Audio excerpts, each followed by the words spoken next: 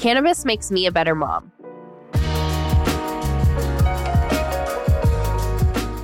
So this is something that I've talked about before with my partner, Christy, on a previous episode, number 424. If you wanted to go check that out, it's all about mothering and cannabis.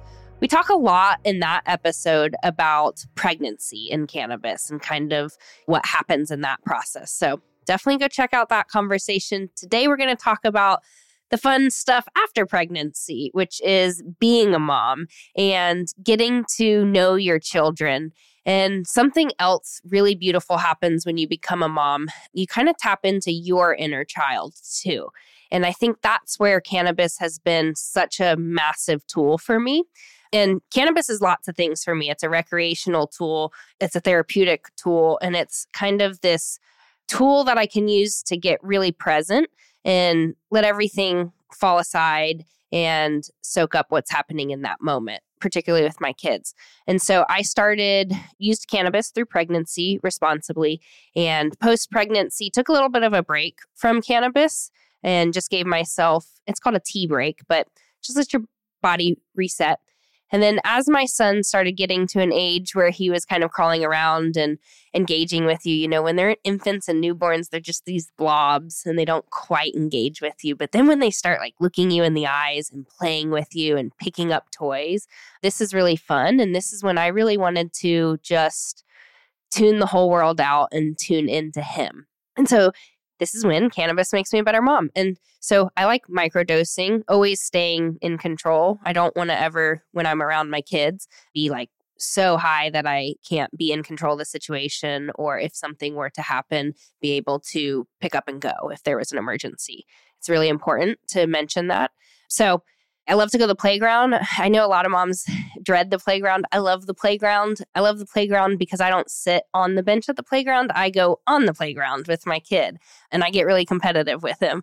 And this is like, I like to microdose before we go to the playground, and I play. And like, I'm talking play to where I'm sore when I get home from the playground. I'm like crawling through the tunnels, climbing up the rope things and the monkey bars. The monkey bars make you really sore.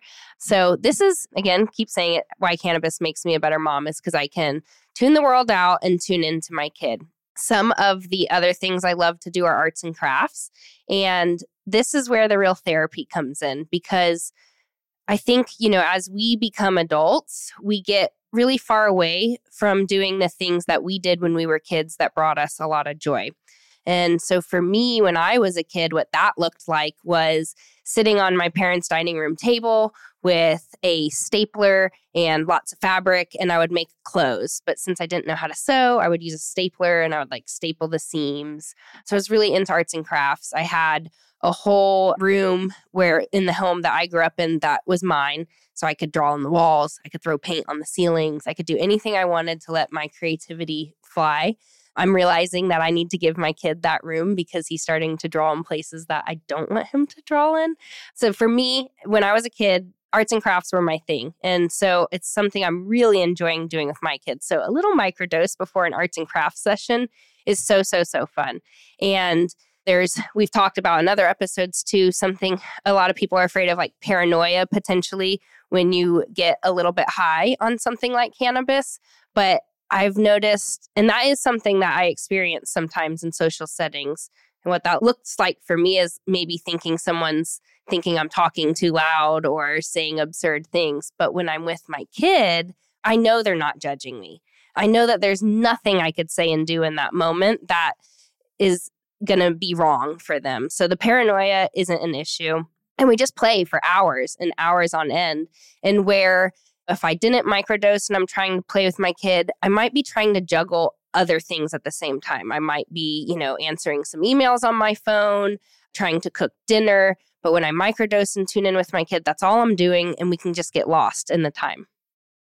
I think one of my other things about microdosing and tapping into parenthood is just the silliness that comes. And I don't think there's anything more healing for an adult than like that deep belly laugh and being able to do that as much as possible and as often as possible. The other really fun thing to do is cook and do like science projects. Because of course you can get a little bit of munchies, which we're going to talk about munchies later. But I love cooking, love getting in the kitchen. My son particularly loves it. We go to the dollar store and we get a bunch of cheap herbs and spices that I don't care about. Please don't use my organic ones. And we just sit in the kitchen and we make all these concoctions, and then we freeze some of them and we boil them. And it's just so, so fun. And there's something else that I think is really cool. I think you attract other parents when you are somewhere public, like a playground, or I take my son a lot to kind of those play type places that have like bumper cars or laser tag.